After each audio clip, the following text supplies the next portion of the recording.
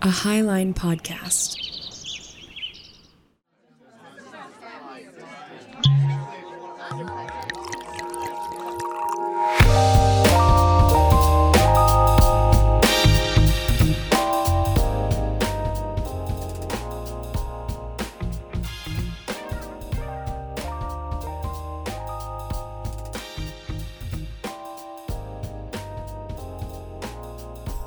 Hello, hello, hello. Welcome to the Whiskey Bench. I'm Stephen Torna. I'm Kat Dwyer. We are here on a truly beautiful Friday. Yes. The sun was shining. 70 degrees. I had my windows down. Mm-hmm. I know you did. Oh, yeah. I was like, I got in my car and it was hot. Yes. Isn't that a good feeling? It's a good feeling because like when I drove up to the job site today, it was like 28 degrees. Mm. It was cold. Yeah. I was bundled up. And then you leave and you're sweating and you're like, what's going on? Yeah. People fishing all along the Gallatin. Yeah. It was gorgeous. No complaints. And that kind of sums up the week. It was a nice week. It was kind of a nice week. It's like chill. I mean, it just, Yeah. I literally blinked and it's over. Yeah. Agreed. Went way too fast. But, you know, here we are. I feel like I've been just like plugging away kind of tirelessly for the last like year and a half. I feel that. I feel that so much. And I realized last night that after we record this episode, I can kind of like relax for a couple weeks. Nice. Which I'm excited about. Yes. Like very excited about. Got an outbed out. Did a radio interview on Tuesday. Mm-hmm. And then we're recording this. And I can chill until I go to California.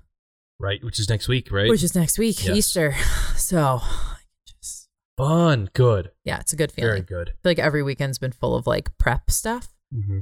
I ain't got no prep because I did it all. Vacation. I realize I haven't gone on any vacation since 2019, February. Oh my God. You're due for one, my friend. Wow, I need to go do something like chill.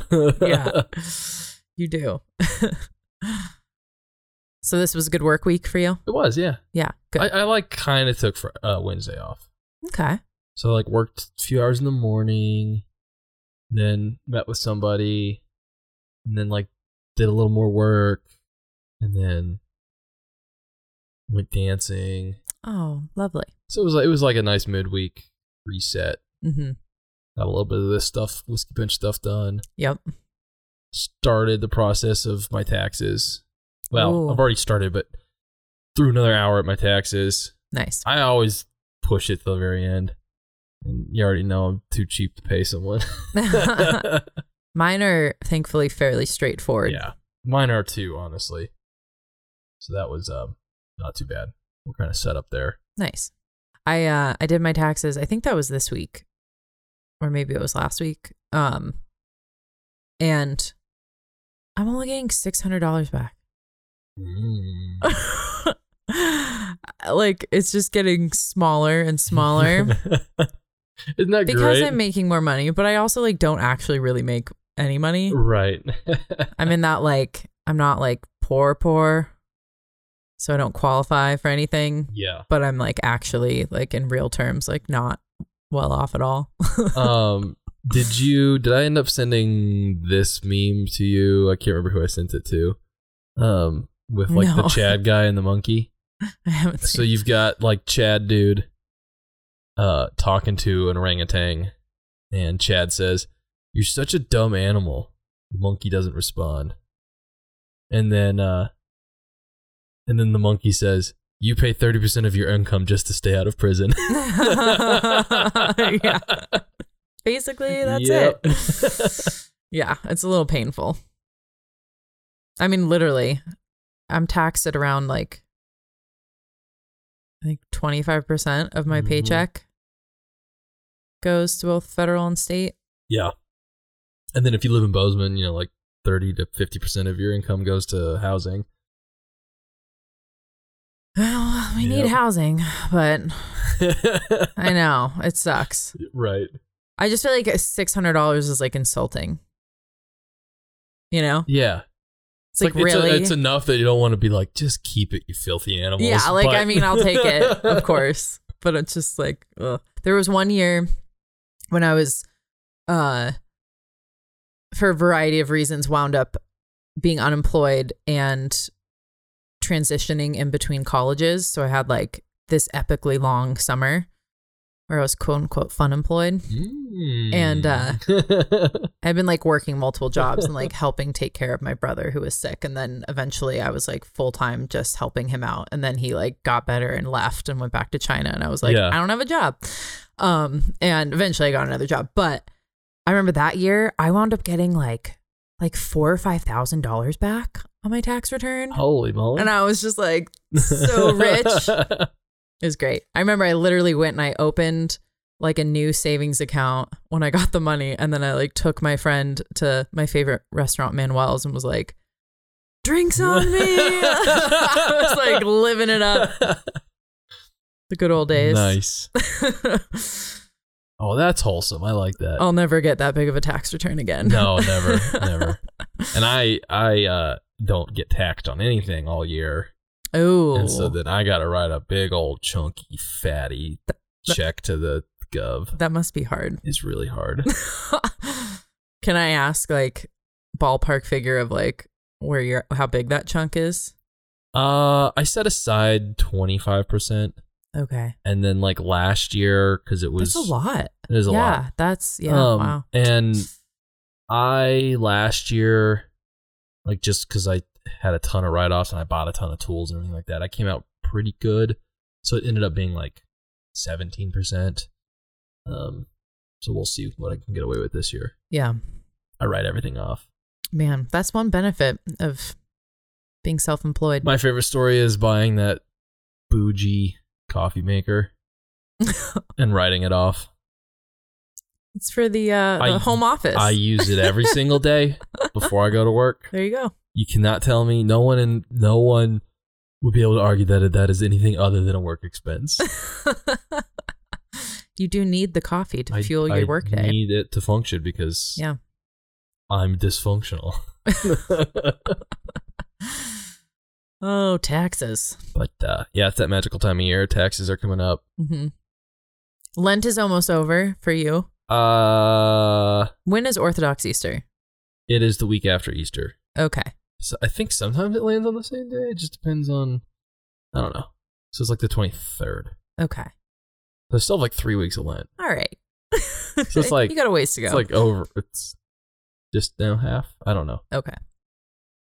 I just trying to do the thing and going well. Show up. I'm like, I don't know what's going on today, but let's find out. Yeah, it's going well. Good.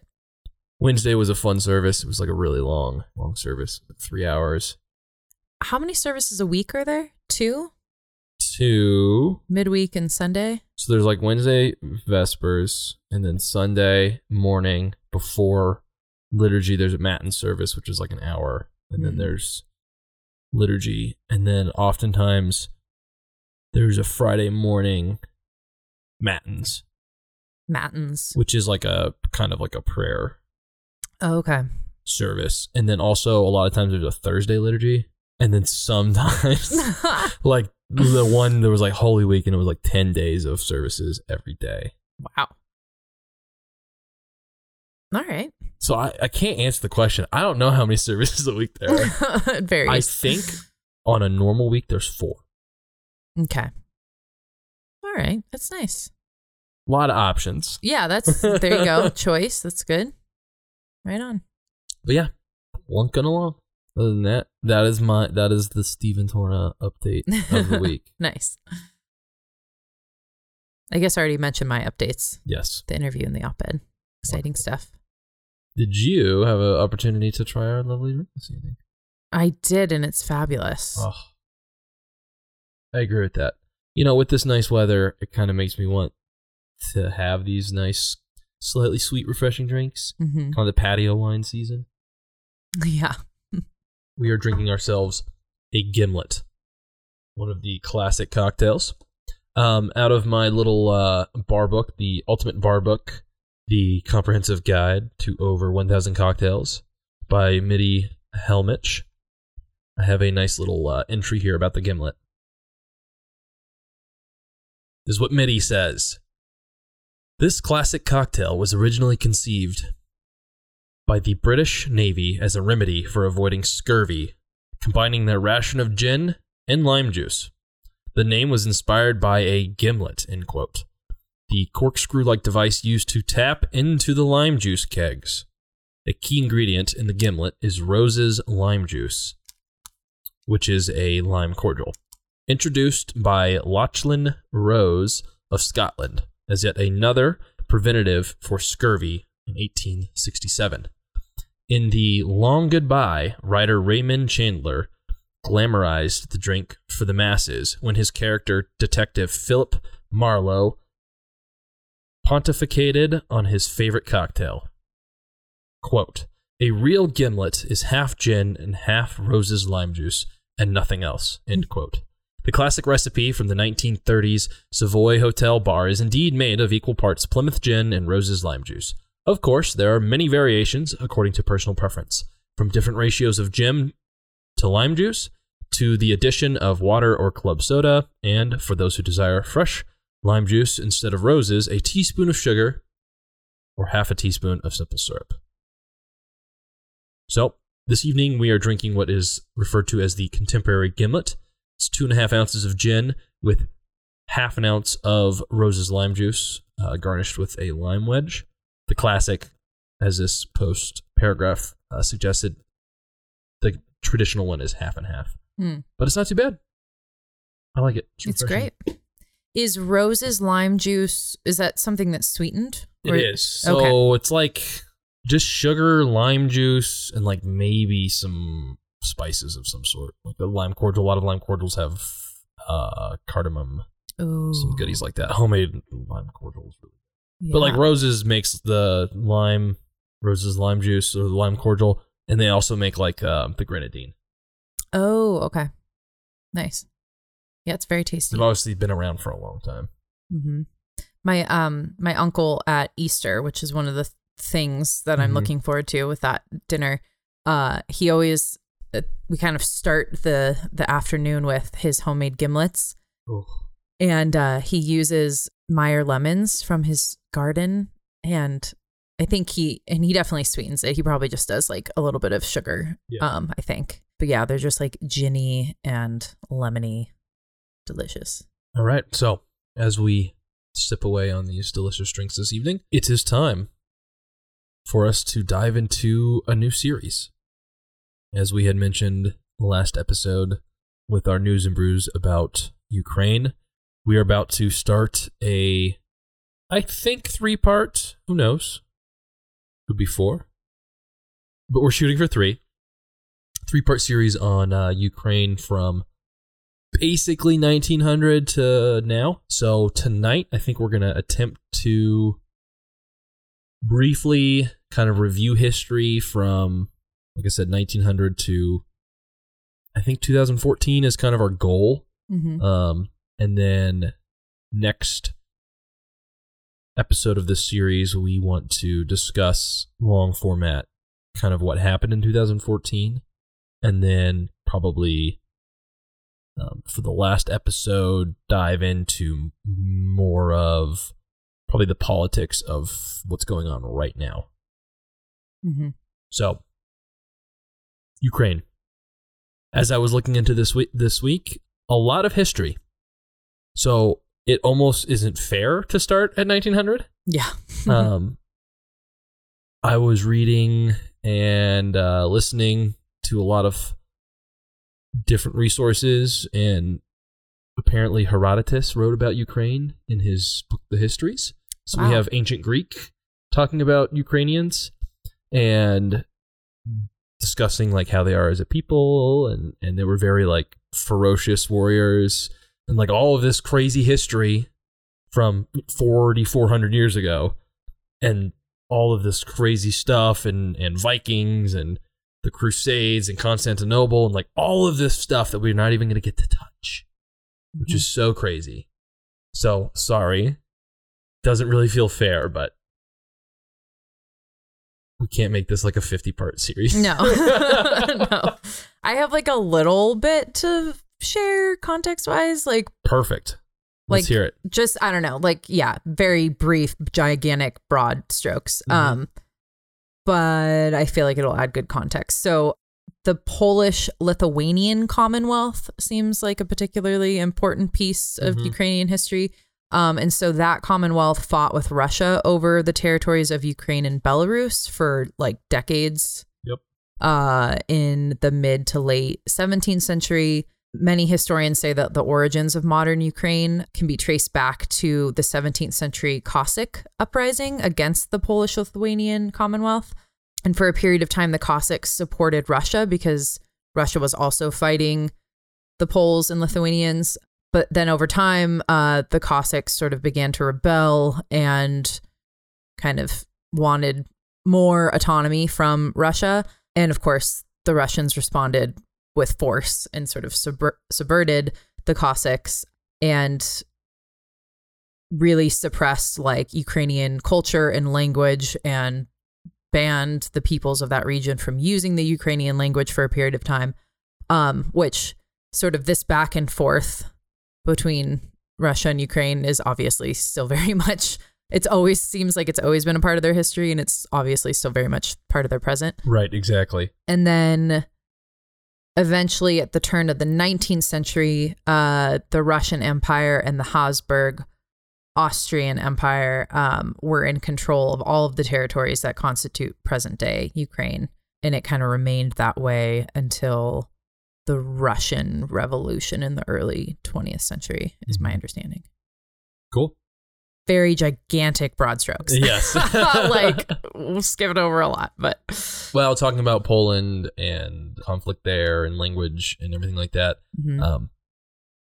in the time between 1900 and 2014, the same stuff is going on. Yes. The Poles are a part of that history for sure. Yes. Yeah. So, there is a little bit of history that I saw like around 1905 up into like 1917 where Ukraine, and again, this ties back to our political ideology series. The idea of like being a sovereign state and independence and nationality and nationalism was something that was really coming to the forefront of people's minds during that time. And so 1905 up to 1917, you actually have murmurs of kind of this desire to be a state, and you have conflict within Ukraine and attempts to kind of find that national identity, which a lot of people didn't really like, obviously. But then, very important, 1917 comes around, and we're thrown into World War I.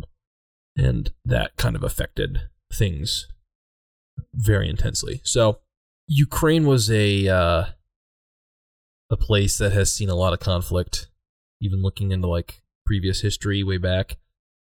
Maybe it's just where it's at. I think that's a big part of it. It being a borderland. Yeah, there just seemed to always be a lot of fighting going on. Totally. And so from 1918 through 1939, during or in between World War I and World War II, like, was really bad for Ukraine. Going through this, it's insane. Just the hell that Ukraine has gone through over and over and over again. Yeah. We know that Russia in 1917, right as World War I kicks off, the Tsarist kind of regime collapsed. And that kind of whole system ended, which gave Ukraine an option or the ability to uprise and actually gain independence at that point. But they only held on to it for like literally a couple months. And then they would lose it. And then I think they were able to maintain independence for a little bit again. So it was like really shaky. But they definitely got a taste of it right at the start of World War I. In 1914. 1917. So 1917 through 1920, they kind of had a loose... Well, okay. Independence. So I guess that's... Right at the end of World War I. Yeah, at the end of World War I. Yeah. But yeah, right as Russia's going through its communist revolution. Correct. Yeah. That was an opportunity for them to gain independence. But 1920, after that communist revolution and kind of everything kicks off in Russia, they recapture Ukraine. And now 1920, Ukraine is under absolutely brutal Soviet control. Can I add a couple things before 1920? Mm-hmm. Just about that super chaotic period between 1917 and 1921. Mm-hmm. So as like Russia was having its revolution, Ukraine was having its own revolution. And as you said, what was known as the Ukrainian People's Republic emerged. And like you said, it didn't last very long, unfortunately. But something that's kind of interesting that also relates to our ideology series, the Civil War produced what was known as the Free Territory of Ukraine, which was an anarchist, I don't want to say state because it wasn't a state, but like an anarchist movement that was interesting. And it lasted for a bit of time. So basically from that civil war, this Free Territory of Ukraine, the anarchist group, emerged. Then there was the Ukrainian People's Republic and the West Ukrainian People's Republic, which eventually were just consumed by the Soviet Union. To add a little color to just how like horrific things were, Boris Subtelny, Subtelny, he's a Canadian scholar. He wrote this. He said, quote, "In 1919, total chaos engulfed Ukraine. Indeed, the modern history of Europe, Indeed, in the modern history of Europe, no country experienced such complete anarchy, bitter civil strife, and total collapse of authority as did Ukraine at this time. 6 different armies, those of the Ukrainians, the Bolsheviks, the Whites, the Entente, which were the French, the Poles, and the anarchists, operated on this territory. Kyiv changed hands 5 times in less than a year. Cities and regions were cut off from each other by the numerous fronts. Communications with the outside world broke down almost completely. The starving cities emptied as people moved into the countryside in search for food," end quote. That sounds terrible, right? Mm-hmm. And then it's kind of interesting the way the factions broke down. He referenced a group called the Whites. So there were the Reds, which were the Soviets. Right. And then the White Russians. The Whites. Yeah. Anti-communists. Yeah. Right. And then the Blacks were the anarchists. And that was led by another name I'm going to butcher, Nestor Makhno. And the territory was referred to as the Makhnovishnya, maybe is how you would pronounce that. And so that existed from 1918 to 1921. And there were roughly 7 million people that lived in that territory. And it was basically protected by his own army, which was known as the Revolutionary Insurgent Army, mm-hmm. which is different than the other insurgent there was army, another insurgent army, which I'm sure we'll get to during World War II. Yeah. This is different from that. Okay. And then as you noted, like eventually the Bolsheviks won out, right? And they defeated the national government in Kiev and established the Ukrainian Soviet Socialist Republic, which in 1922 became one of the founding republics of the Soviet Union. And initially, the Soviets made Ukrainian the official language of the government and of the schools in the Ukrainian SSR. But then by the 1930s, the Soviet policy had changed to Russification, as it's known. And so then they try to stamp out all Ukrainian culture and language. Right.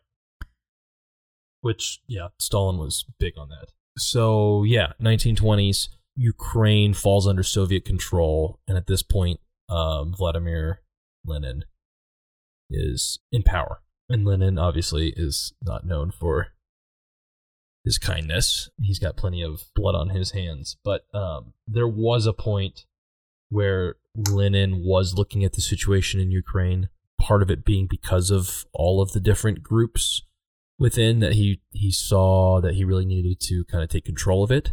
So he actually implemented kind of a different strategy where he actually tried to encourage and incentivize Ukrainian political leaders to join the party. And so he kind of spent this period of time trying to co-opt leftist Ukrainian groups and just slowly kind of chipped away his control across Ukraine, obviously using force, but also incentives. But this also was a time where there was other conflict going on. So you had Poland, the same time that was kind of interested in Ukraine. So you had conflict there. And so Lenin and his army, you know, as they were pushing west and kind of consuming Ukraine into the Soviet sphere, ended up coming into conflict with Poland, kind of ending this stalemate.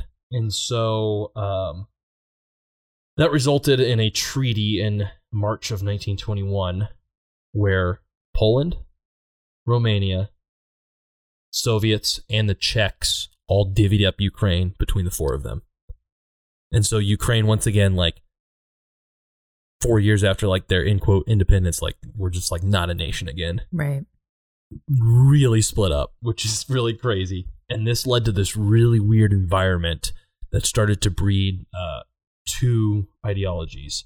You had the Soviet National Communist Party, and then you also had this weird sect of radical nationalism that started to rise up during this period. And that obviously has kind of shaped the whole 20th century in Ukraine, even as we're seeing today. Right. Yeah, you can understand why nationalism is so fierce there, given how they've been fighting to have a national identity for like centuries and are constantly thwarted. Yes. So, yeah, that makes sense. And really kind of surrounded by, end quote, enemies. Yeah. They really, up to this point, like they had no allies. They had, you know, odd bedfellows or were kind of forced to be friends. Yeah.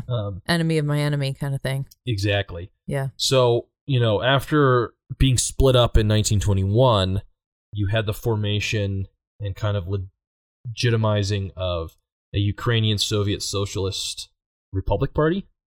And they actually are the ones that instigated an agreement between Belarus, the Soviets, and the Transcaucasian states to form the Union of Soviet Socialist Republics, the USSR.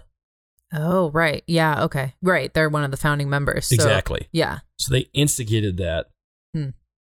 One, because they were looking for a way to kind of tie nationalism and social revolution together. So they could kind of move forward because socialism had, you know, gained control of the country fairly well. And then also, they had the position to then give themselves autonomy again. So that was part of the agreement. Like, Right. Hey, we're going to do this. We'll be a part of it, but we're going to be independent. We're going to be independent again. Yeah, right. Little did they know. So, again, a little win for Ukraine then. Right. And then next event after that, 1924, you have Lenin who dies. And then, you know, that's a whole nother topic. Power grab. Stalin. Was he murdered? I should know that, but I don't. I actually don't know. Anyway, he dies. Stalin gets put into place, right? Mm-hmm. And he had a very different view than Ukrainians. He did not think in any way that autonomy could be tied with revolution. And so he went after that hard. And the other thing that Stalin, or the other way that Stalin was an issue for Ukraine is that he was adamant that Ukrainians and Russians were identical, that there was no cultural difference, that they were the same people, which further leaned into like his motives. Right. And the other thing about Ukraine is that there was a lot of Jewish people in Ukraine, and Stalin really did not like Jews. Right.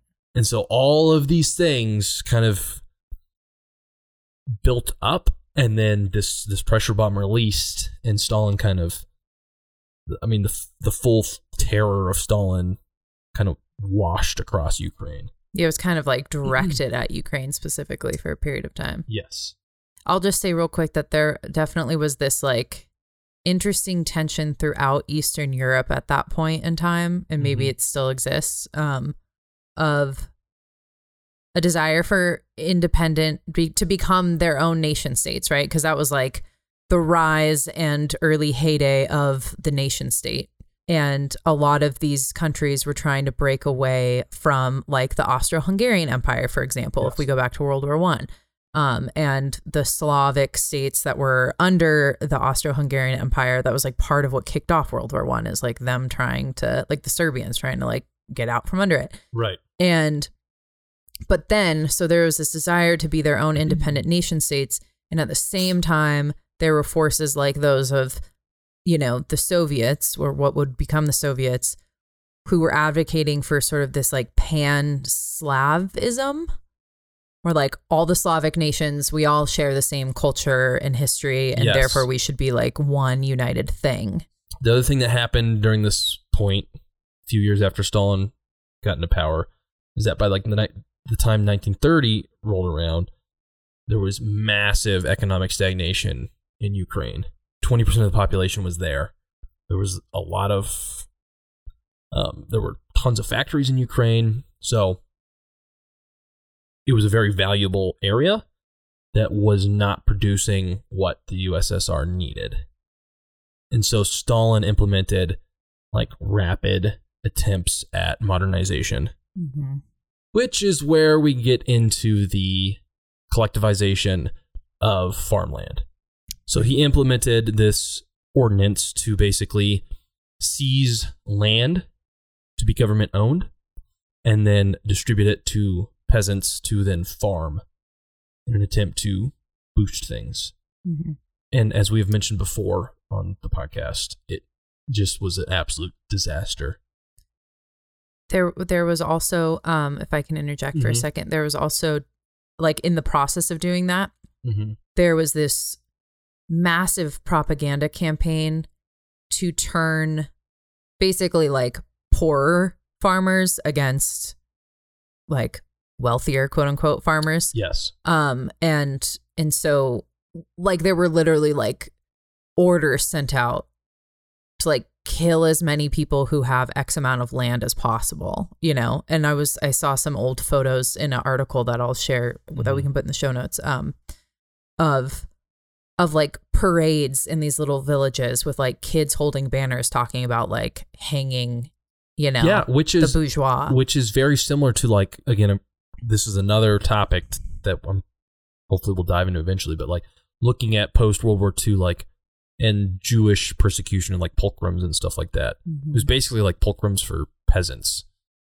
Crazy, right? Yeah. Like target on your head, government sanctioned massacres of different groups. But yeah, the middle class, like peasantry, was the most affected.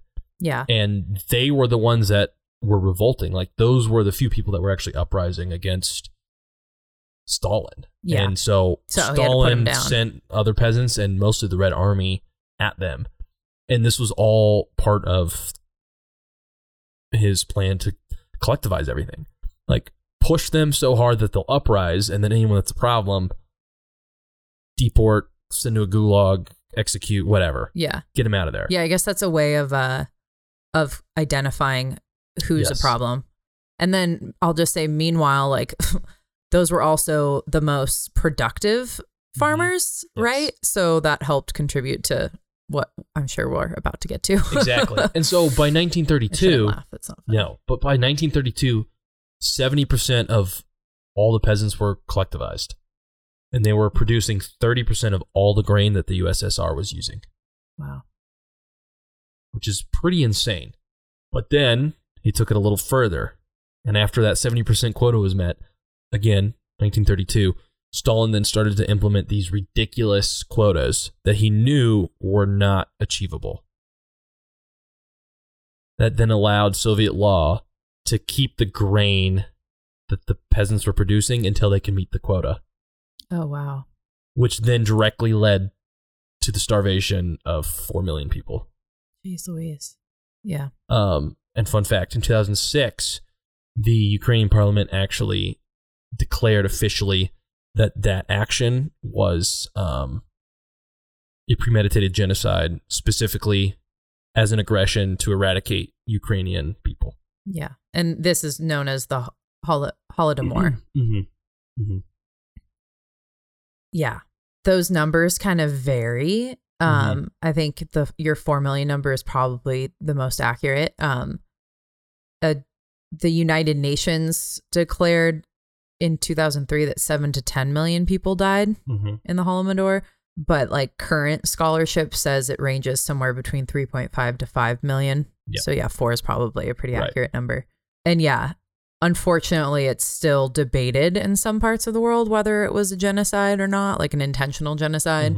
I think it's pretty obvious that it was, but either way, it was definitely a man-made famine for all the reasons that you just correct. you just outlined. He was withholding It was intentional. food from people, right? Yeah. Yeah. And so, during this time, 1937 to 1939, with these quotas that were impossible to meet, he then sent out these massive purging campaigns where you hear about, like, anyone that was stealing like a grain of rice would be like executed and all this crazy stuff. Yeah. And so between 1937 and 1939, the Ukrainian population fell from 29 million to 26.5 million. And then on top of that, 1938 to 1939, secret police arrested 300,000 people. My God. Who were all like accused of, causing issues or being traitors or whatnot. Yeah. And over half of those people were just eliminated. Yeah. By secret police, of course. So good old KGB. Ugh. Yeah. And I had read some anecdotes of just like desperately poor, hungry people who resorted to cannibalism. Yeah. Who were then, shot because that was a criminal offense, But meanwhile, they're like, they didn't want to do that. They were desperate, Right. And cannibalism of like, there was one story I read about like the mother of the family died. And so like the children ate her. Yes. And it's like, can you blame the 12-year-old kid from, it's the whole thing is like nightmarishly horrific. Yeah. And as far as like Ukrainians during that time and starvation, like numbers I've seen like throughout all of turn of the century through end of World War II is like 6 million people starved in Ukraine, which is insane. Especially in a place that was like literally the breadbasket of Europe, Yeah. Like it was entirely man-made. Yeah, like exactly. Yeah, it could have been avoided. And I said this is 1938 to 1939, so this is all happening in the Baltic states. Meanwhile, Hitler's come to power and the Nazis are on the rise. And Stalin, knew that there was going to be an imminent invasion. And so while this is all going on, he's also prepping Ukraine to basically be invaded by the Nazis. And so he's prepping for that in anticipation. Can I interject one other thing? Something that I read that I thought was kind of interesting, and I think it helps point to the notion that this was intentional on Stalin's part. So after millions of people were starved, Stalin repopulated the depopulated parts of Ukraine. Yeah.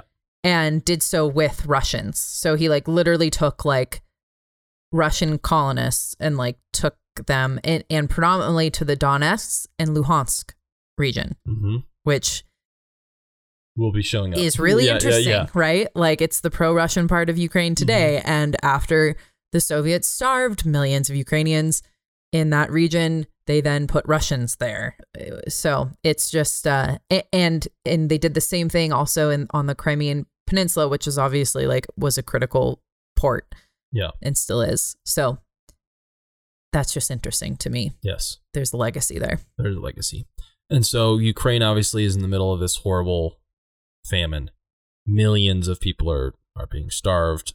Hundreds of thousands are being, arrested and murdered. And, the Nazis are marching towards them. And I don't know if people really knew what was going on with the Nazis, but the Nazis and Hitler wanted the land in Ukraine. They did not care about the people. Mm-hmm. Hitler specifically viewed the Ukrainians as some sort of subhuman type of race. And then on top of that, any Ukrainian Jews were worse than like the rest of Western Jews, like the lowest tier possible. Mm. And so the Nazis just rolled through Ukraine with one goal, to just eradicate everyone. Jeez. And so, 1941, the Germans invade and they just murder something like 7 million civilians. Wow. And 1 million Jews in Ukraine. Wow. And so much so that like they didn't think that Ukrainian Jews were even worth sending to camps to die. Jesus Christ. They would just be shot in place. And, there were a lot of Ukrainians that tried to aid their Jewish neighbors. And anyone found aiding would be killed, and their entire family would be killed on the spot. And to this day, I think it's something like 2,500 families are recognized by Israel as like honorable, whatever, which is very, very fascinating. And so it's interesting because a lot of Ukrainians kind of welcomed the Nazis at first because of everything that was going on. Yeah, they almost thought, you're going to liberate us from these Soviets that are starving us to death. Right. Yeah. The Soviets were cruel, but nothing like the Nazis in this case. Yeah, I guess it was not as direct. Yep. And really, I don't think people realize like the Germans went into Ukraine basically to colonize it. They were their goal was like to colonize subhuman species, essentially. Jeez. Or how they viewed it. Yeah. Eradicate, repopulate. Yep. And they obviously did capture a lot of people, which isn't something that they really intended to do. And so over 60% of people captured ended up dying in captivity, which is it's just hard to even fathom. Yeah, these numbers are so big. Mm-hmm. And like it almost, you become like numb to it because they're so large. But yep. Those are lives. Yep. Yeah. And so the Nazis just destroyed everything in Ukraine. They fought and pushed back the Red Army. And so the Red Army, as they retreated across Ukraine to the east, ended up just scorching everything. Burnt cities to the ground. They destroyed like nearly 500 factories. And they actually relocated almost 4 million skilled workers back into Russia from Ukraine. So as they were retreating, they were destroying factories and then relocating skilled factory workers back to Russia with them as they were retreating, which is like crazy as well. And then also, we can get into this a little bit later too, but like of the so few people that actually ended up surviving work camps from the Nazis and things like that, when they were freed, most of them were considered traitors by the Soviets and sent directly to a gulag. Jesus Christ. Wow. So these the Ukrainians just have been through hell. Yeah. Over and over and over and over again. Fast forwarding a little bit, I think a lot of people have a fairly good understanding of timelines for World War II. Yeah, I'll just say that the Nazis occupied Ukraine from 1941 to 1944. Yep. Is that correct? Okay. Yep. Yeah. And so my next note here is 1943, the Germans are starting to kind of lose the war. And so the Red Army comes in. At this point, Kiev had been captured by the Nazis. Okay. 1943, November 6th, the Red Army actually recaptures Kiev. And then they just get recaptured by their ally. And then Stalin implements reprisals for anyone that he suspects as being disloyal or collaborating with the Germans. Right. And so all these people are deported. And now the Red Army is kind of chasing the Nazis out of Ukraine. And so now they're moving west. And at this point, this is where that other insurgent army pops up. Yes. So, 1943, as the Red Army is pushing back the Nazis, you have the Ukrainian Insurgent Army, which is over 100,000 men strong. I read it was formed in 1942. Maybe it was formed. Yeah, but then by 1943, it was actually making significant gains or something. And so this is an insurgent army inside Ukraine that is fighting behind the front line, disrupting Soviet movement, battle plans, actually attacking Soviet army. Mm-hmm. And they are funded and given weapons by the Nazis. They're guerrilla warfare. Yes. Yeah. Because they're against the Soviet. They're anti-Soviet. And anti-Pole. Correct. Poles. Poland. And this is why we had mentioned before, like, during World War II in Ukraine was fighting everyone. Right. The Soviets, the Nazis, the Poles, like... Yeah. And they, as we mentioned before, had been fighting the Poles for centuries. Yes. So these are it's just a continuation of an ancient history, really. Yeah, exactly. And so all of this like insurgent movement and stuff like that gave Stalin leverage to be able to meet with FDR and Churchill and actually draw lines for like the country of Ukraine to kind of get all of that under control. Do you know, I don't know this, do you know if the territory that they drew up was similar to what had been formed when Ukraine became in like 1920 whatever, when it became the Soviet Republic? Was it a similar boundary line? I actually don't know. I would love to actually see some maps. Yeah, maps like would be really interesting. turn of the century maps. Yeah. Because with all of the weird, like, you know, with Poland and the Czechs and yeah, I think even Romania owned part of Ukraine at some point. Yeah. And when the Nazis invaded Mm-hmm. what was considered Ukrainian territory expanded westward, like into Poland for a period of time.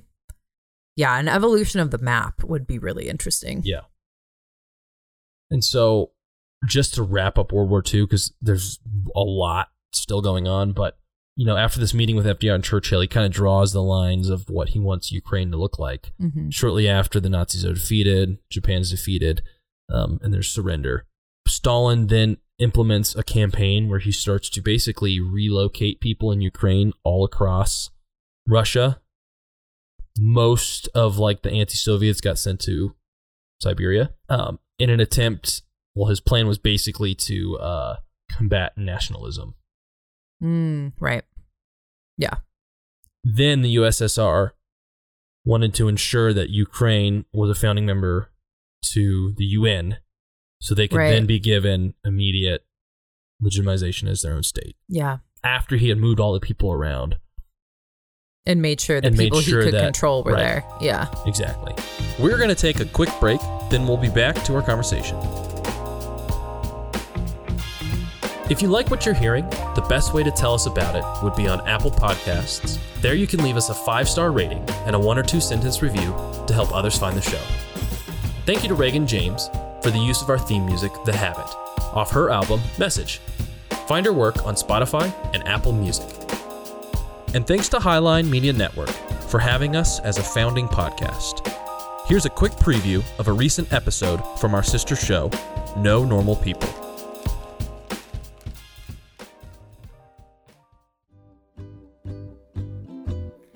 And so then other things like I plant fruit-bearing shrubs and trees in my local park because no one takes care of the park. So I trimmed the hedges and pulled out dead shrubs and replaced them with blueberries and salvias and other things like that. Wow, that's so cool. What got you started on that? Like, you just noticed a park not being taken care of and you're like, I know someone who could take care of that. And it's me. Yep. Wow. Yeah, we live a block away from this park it's small enough that the local parks district doesn't even list it on its website, which I thought was really strange. Oh, yeah. But like it has a sign and like landscaping stuff there. And so like we've lived here for a couple of years and like noticing over the years that just like no one takes care of this stuff. There's like they don't trim the hedge that's there. There is a walnut tree growing up through it, which I'm doing my best to save, and it is doing well.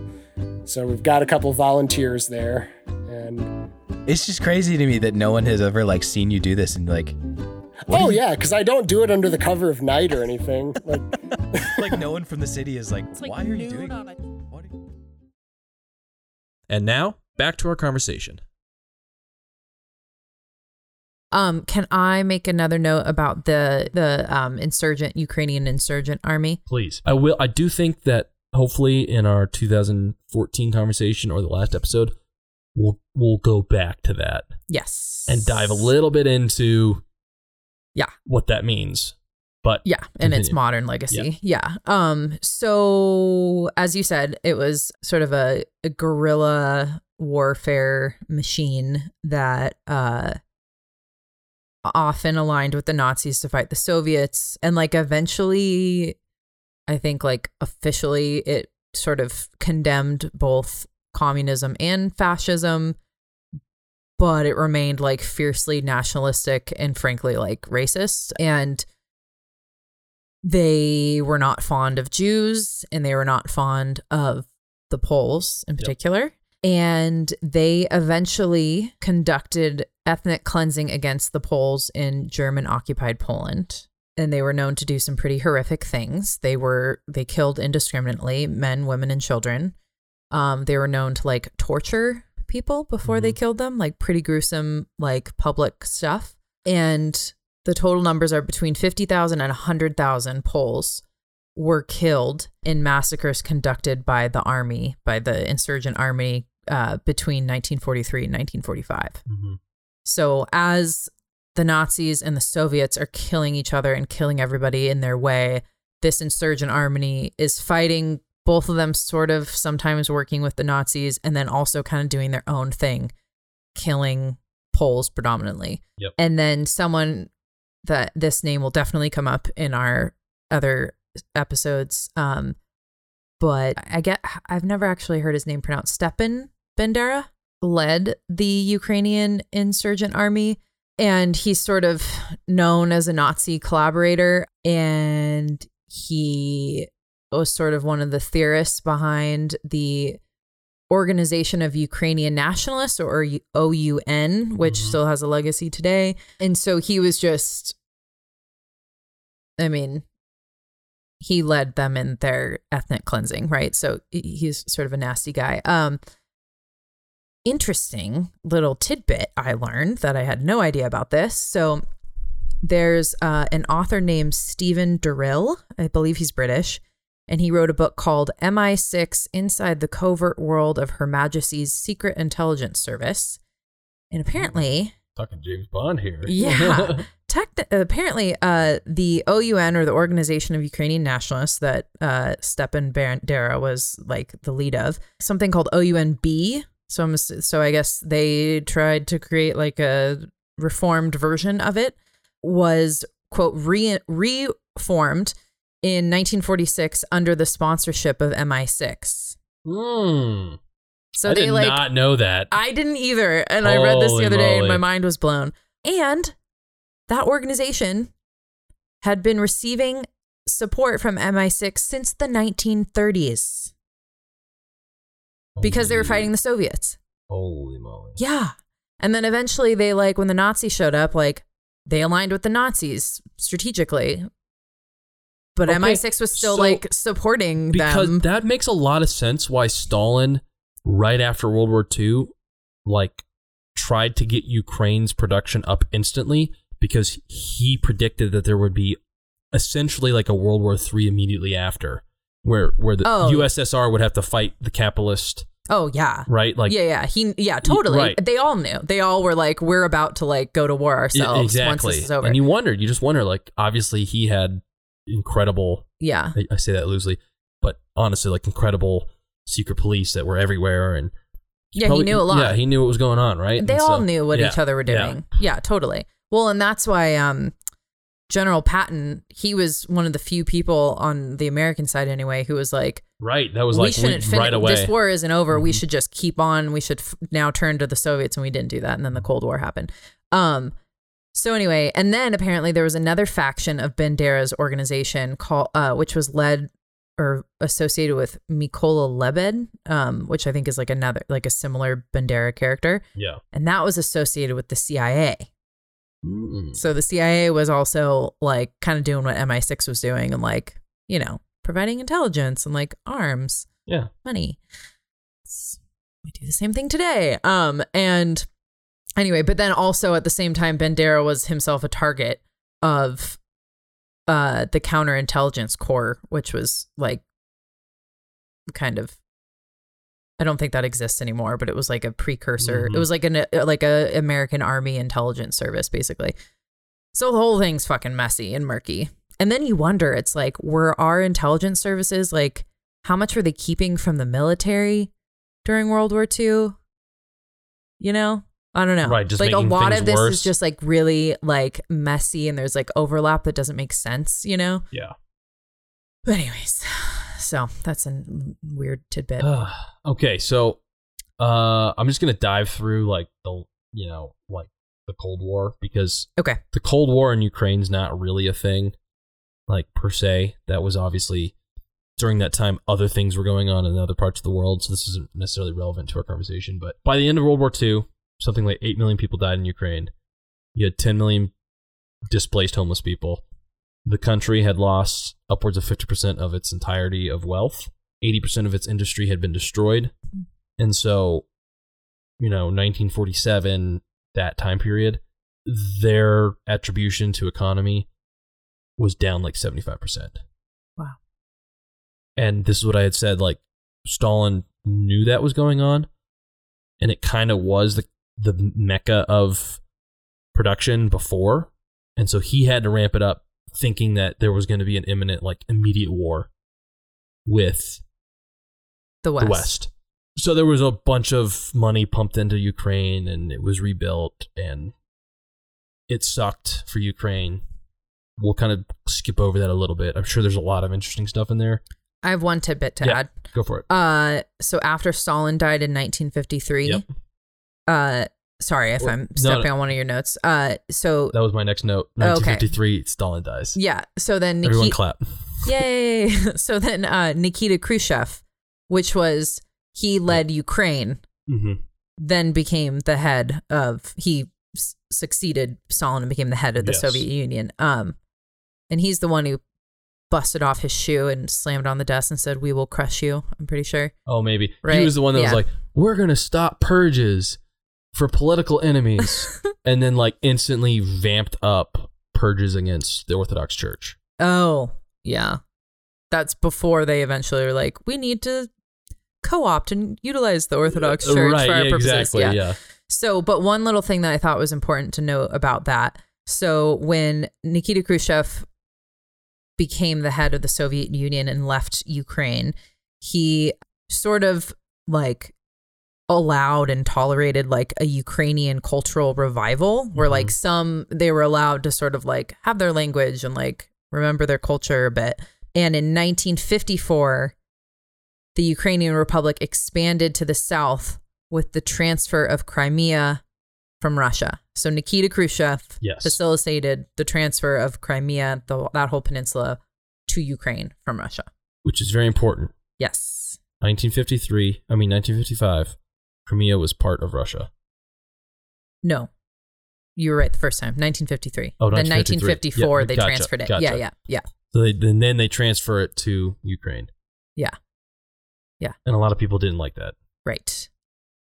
Keep that in mind, guys. Yeah. A lot of people didn't like that. Yeah. I don't really have many notes on his reign, honestly. I have no notes between then and 2004. And then I have I just have 1985. We have Gorbachev gains power. Chernobyl goes off. Yeah. Which pretty much immediately affected 2,000 settlements and 2 million people because of the nuclear fallout. And then because of water pollution, something like 30 million other people were directly affected by Chernobyl. And they didn't really do, like, the government in Moscow was more concerned about, like, protecting their reputation with the rest of the world than they were about actually, like, addressing what was happening. There was literally in Kiev that day that it happened, there was, like, a really important, in quote, really important, like, military parade that was going on, and they claimed that they would not stop the parade. And so they had a parade and just like let it fucking melt down. Yeah. And so it was this huge thing that they then spent forever just trying to cover up. Right. Meanwhile, millions of people are being affected by it. Right. Insane. We'll just kind of brush over that, right? By the late 1980s, the Ukrainians became increasingly dissatisfied with the rule from Moscow, and in '89, the RUKH, which is the Ukrainian People's Movement for Restructuring, was formed. And in 1990, demonstrations were held. That's where students in Kiev went on a hunger strike. Okay. And then right after that, we have the collapse and breakup of the Soviet Union. Yeah. In 1991. And so the year I was born. And so I actually think that's like almost like, I don't know. Maybe that's why I care about these things. But yeah, so that's like, I mean, known, but valuable to think about. Like, Ukraine has only been an independent sovereign nation as it is today since 1991. Remember, every time that they had tasted it, it was like for literally like less than a year. Yeah, totally. So immediately after that, the world is kind of thrown into like a non-communist world. Yeah. And the pain of being thrust into like a capitalistic marketplace is very difficult. And so Ukraine faced inflation, massive economic decline for years and years. Which I think it's worth noting, like, massive economic decline from an already very impoverished state. Yes. Right? Like, people were very poor. Correct. under communist rule. And then, yeah.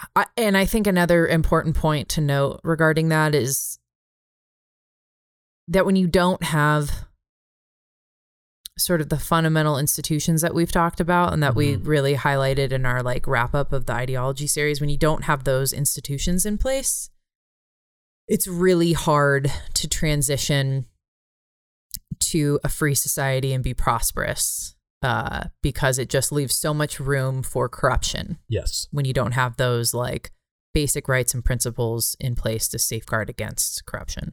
Correct. And after the fall in 1991 and their independence, like that's what they were facing, was even worse conditions, as you just mentioned.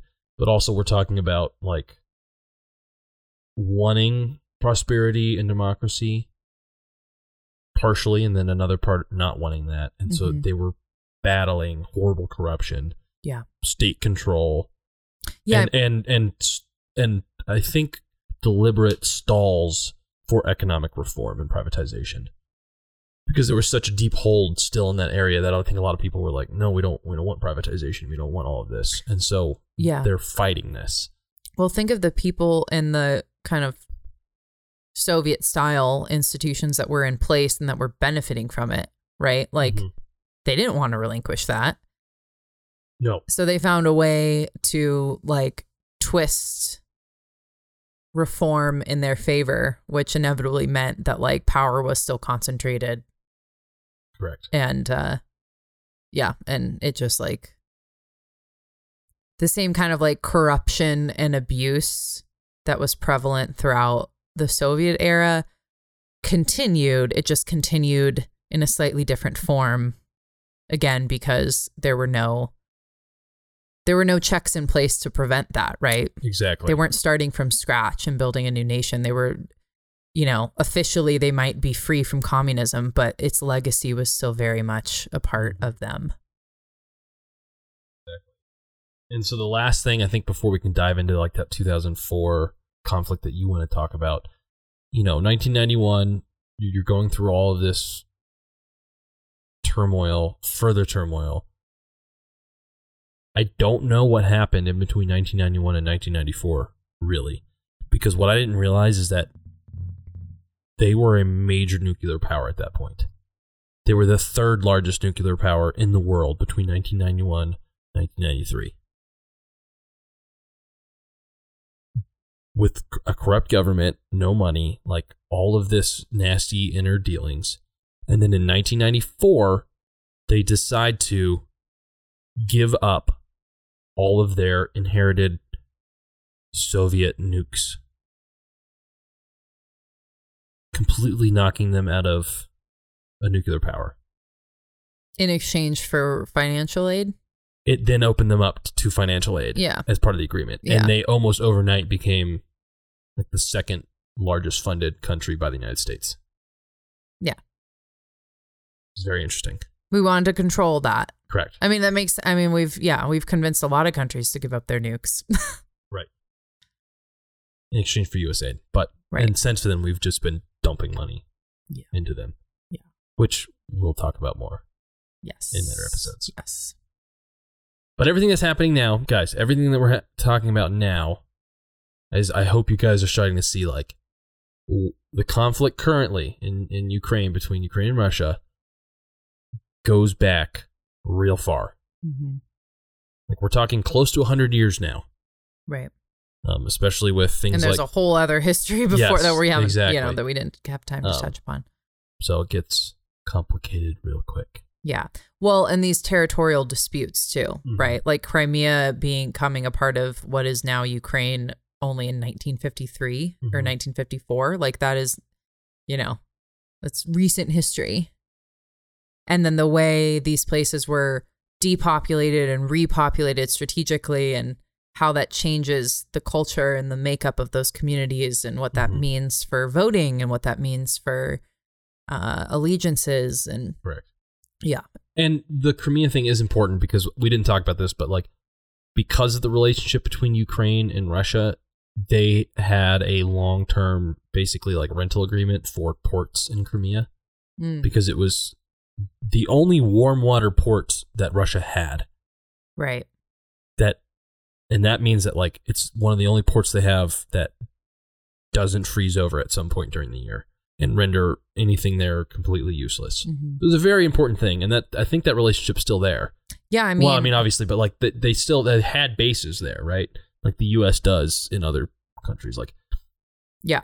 Again, it just gets messy. But it's a very desirable place, Mm-hmm. and I also had read that it's also like all during like the Soviet era was a wildly popular place for the oligarchs to vacation. Still is. Oh, okay. I didn't know that. Totally. Yeah, it's where they have like like big bougie, summer homes and stuff like that. Yeah. Oh. Well, and like up until 2014 when they annexed Crimea, when Russia annexed Crimea, and obviously that's still the case now, but like when it was a part of Ukraine, as you just said, they had an agreement where like Russia still had its military or its navy docked there. Yeah. Like they had a huge navy presence there. Like that is where they were docked, right? Mm-hmm. So it in many ways was very much still Russia's in practice, maybe not in official terms until they annexed it again. Yeah, we'll get into that more in the next episode. Yes. Do we want to talk about the Orange Revolution? I think we should, because I really don't know much about it. I just got to learn a little bit about it, and that was the election with Yushchenko. Yes, Yushchenko and Yanukovych. Yes. So, a little tiny bit of background. So, the controversy of the 2004 election in Ukraine and what became the Orange Revolution, and like again, like with all of these topics, there's a ton. And we could do an entire series on that, and we're not doing that. So this is going to be an abbreviated history of it. That's my disclaimer. But anyway, so a little bit of context. That whole controversy was sort of the groundwork was laid for that in 2000 when then President Leonid Kuchma was accused of ordering the murder of a prominent journalist. I will butcher his name as well. I think it's Georgy Gongadze. I'm American, so I apologize.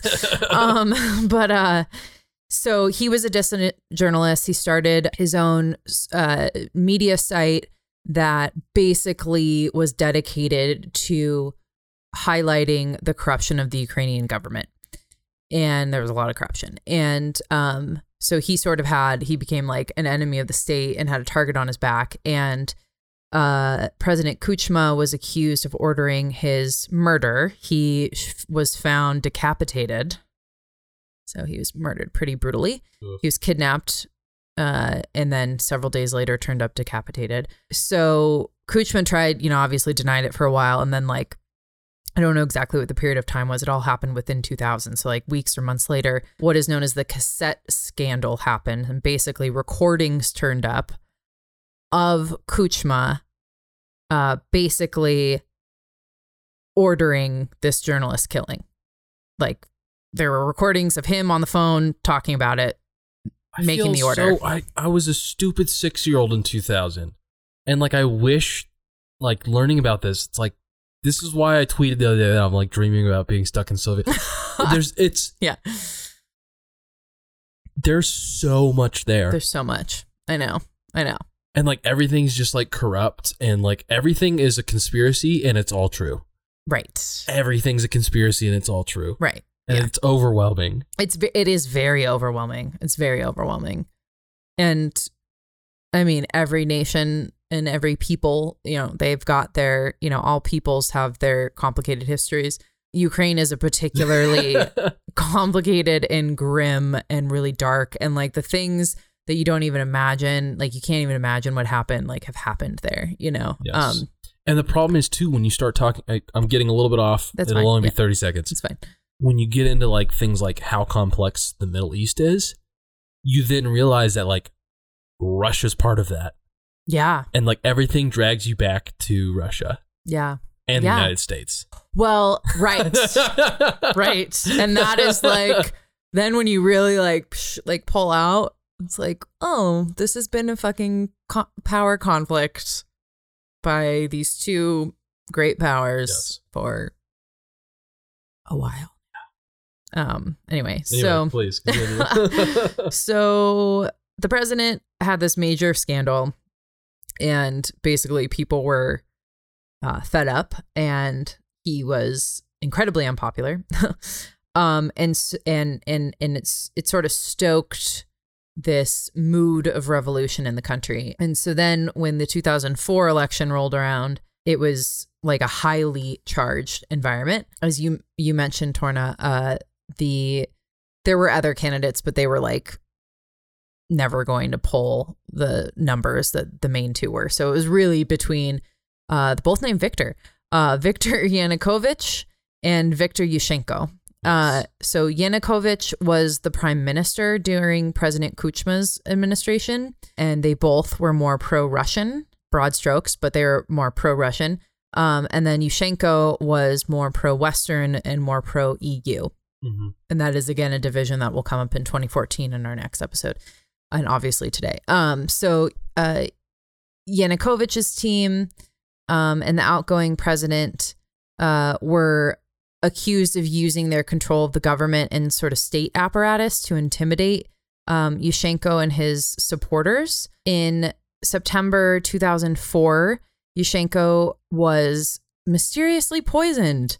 Yes. Under, mysterious circumstances. But I think it's especially the more we've learned about like Putin and how he operates, like just poisoning, dissidents, even when they're like having tea in London. Like, you've been poisoned and you're in conflict with Russia. Like, it's a pretty good guess that the Russians poisoned you.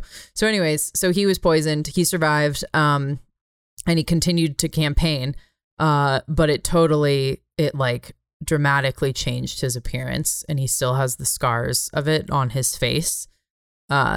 He's all pocked and really like disfigured. It's actually kind of horrific. He was like a handsome man, then it's like a noticeable like disfigurement. Anyway. So he was poisoned while he was campaigning, and then continued to campaign. So then they have their election. The initial election didn't determine a clear winner because neither of them won over 50% of the vote. So that meant it automatically went to a runoff. So protests at that point had broken out on sort of the eve of the runoff election. The part of what's sparked the protests was the fact that the exit polls gave Yushchenko an 11% lead, but official results gave the election to Yanukovych, so by 3%. So basically, there was a big discrepancy between what polling said the public wanted and what the official quote unquote ballot, results said. So everybody obviously didn't trust the outcome and thought it was corrupt. And so leading up to the runoff election, it was very tense. Yanukovych supporters claimed that Yushchenko's connections to Ukrainians media explain that disparity, because there was at that point there were increasingly sort of anti-establishment media outlets that Yushchenko was tied to, and so they sort of said well, you've manipulated the media and that's why the polling says you won. But then Yushchenko's team was able to find evidence of electoral fraud, and that was enough to sort of convince people that Yanukovych was playing dirty. And so the protests took place. They were peaceful, but they were huge. And this is in the wintertime, it's freezing. At one point, they saw as many as 1 million people in the streets of Kiev. A ton of people turned out for this. It's called the Orange Revolution because they sort of adopted orange as the color of the protests, and then the pro-government people adopted blue as their color. And then on December 3rd, 2004, Ukraine's Supreme Court finally broke the political deadlock and decided that due to the scale of the electoral fraud, it was just impossible to establish credible results of the election, of the runoff. And so they ordered a revote of the runoff. And then pro-Western Yushchenko like won that round and became president. Mm-hmm. It's worth noting, just to put all of it into like a time scale perspective, this was the 4th presidential election in Ukraine's history since they became independent. And really like the 4th presidential election in like Ukraine as a sovereign nation state's entire history. So it's a very young nation, right? And then another thing that I want to note, again, that was a very brief overview of the whole thing. The U.S. had they were pretty involved in this. Yes. So American. So I don't know enough, but this revote was internationally monitored, correct? Yes, it was. Yes. Okay. Yeah. Sorry, that's really good context to add. Yes, it was international at that point because of the massive protests, because of all the claims of electoral fraud. This had gotten international attention. And then there were sort of NGOs from the West that were involved. I don't love it. In making sure that it was legitimate. So American NGOs that were in partnership with the U.S. government sort of helped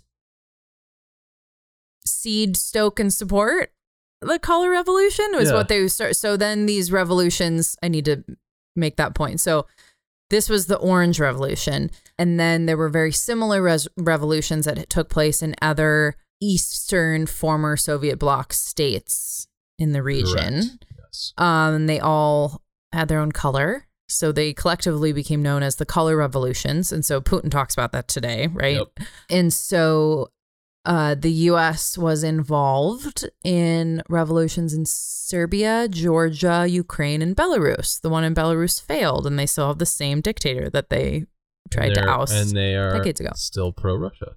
And they are, yes. And all the other are pro-West. Yes.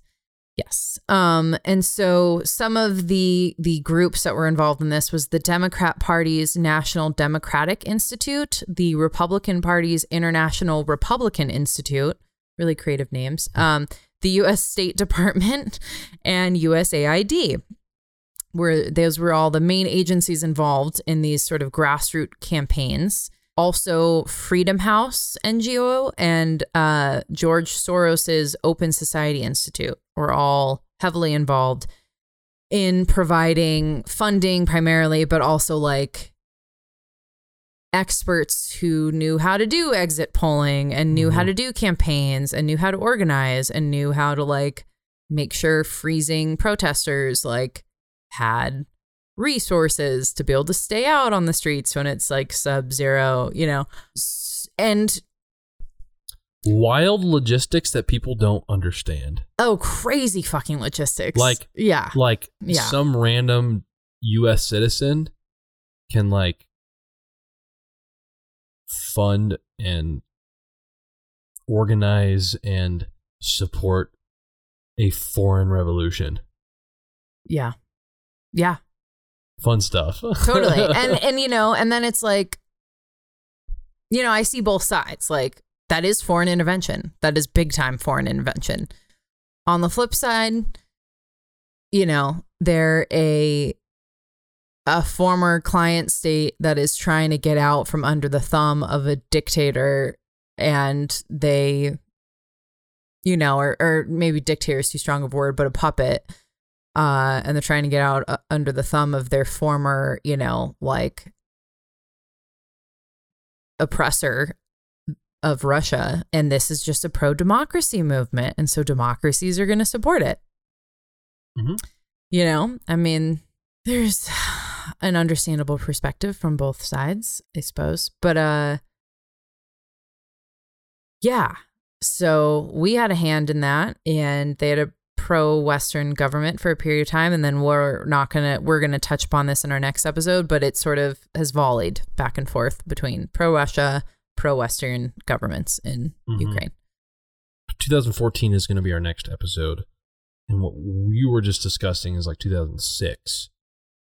2004. Yeah. Now I do know there was a little bit of stuff going on in between where there were some, there were some other elections that also had foreign, I don't know if gatekeeping is the right word, but then were criticized by Ukrainians, or at least one side of the Ukrainian government, saying that Western observers were using government resources to favor certain candidates. Sure. Which I think is fair and true. Yeah, totally. Right. So there was conflict there. Yeah. And then you have Yankovic, basically kind of switching slightly and not going forward with some EU trade negotiations.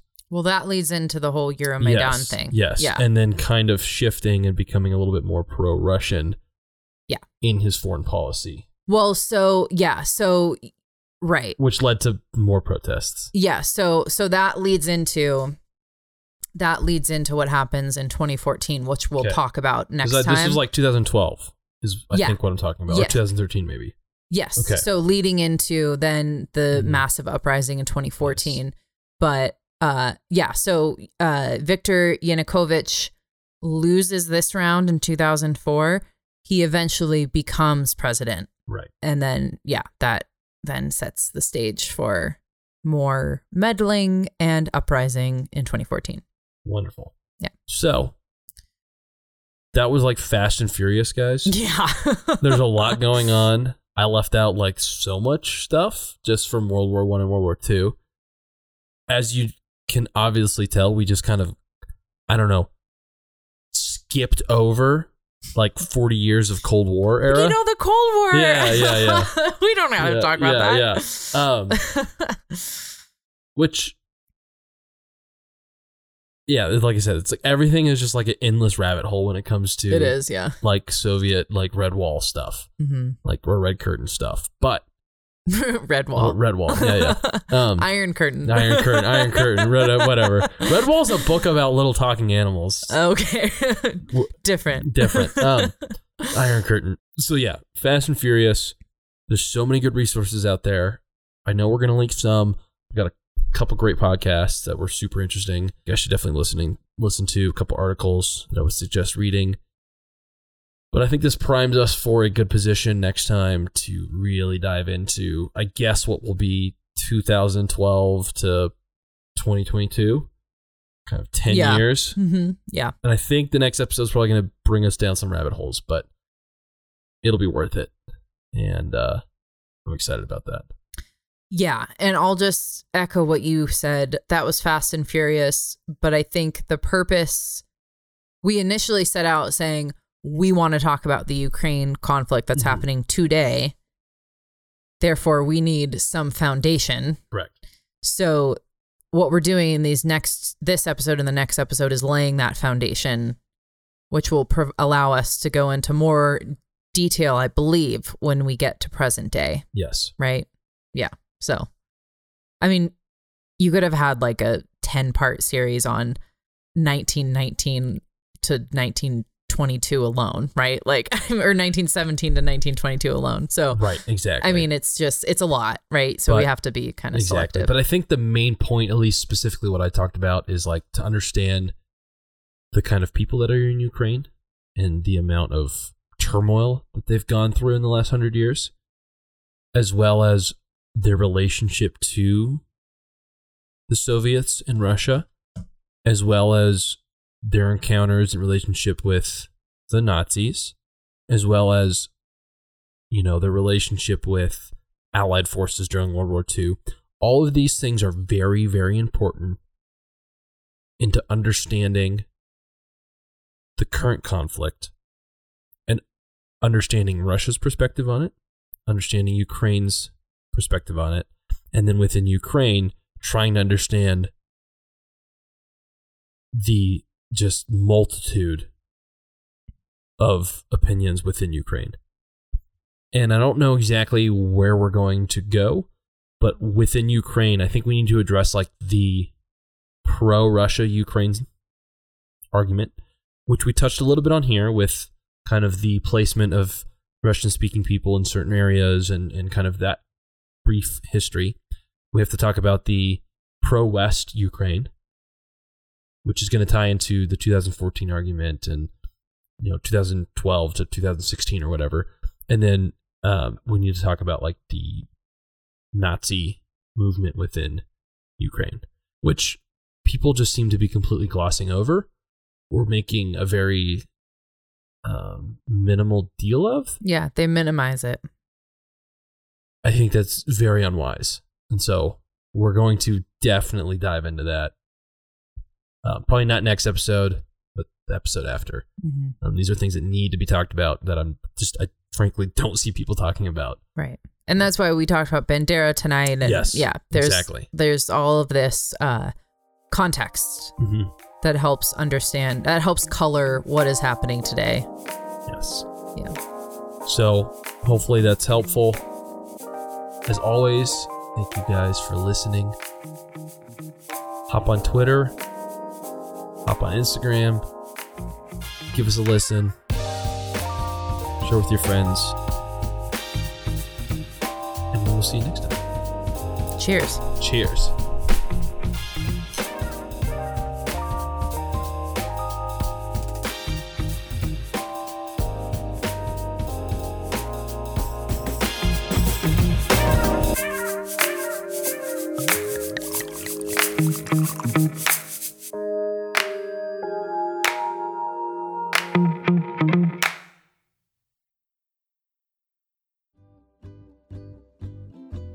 Hello, and welcome to No Normal People. This is a show where we prove that the more you get to know the normal people in your life, you discover that there really are no normal people in your life. You know how there's like famous people in the world that are known very well and how they go on podcasts? Yeah. Well, we don't with do that. Marketable names and audience. Buzzwords, and, buzz names. Social followings. And John Buzz. And, well, we interview people like your Uncle Terry, who collects model trains, because he's normal.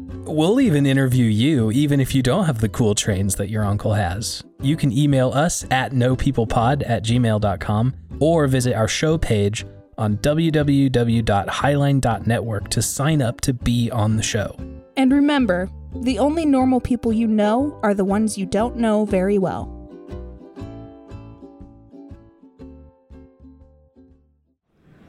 Highline Media Network.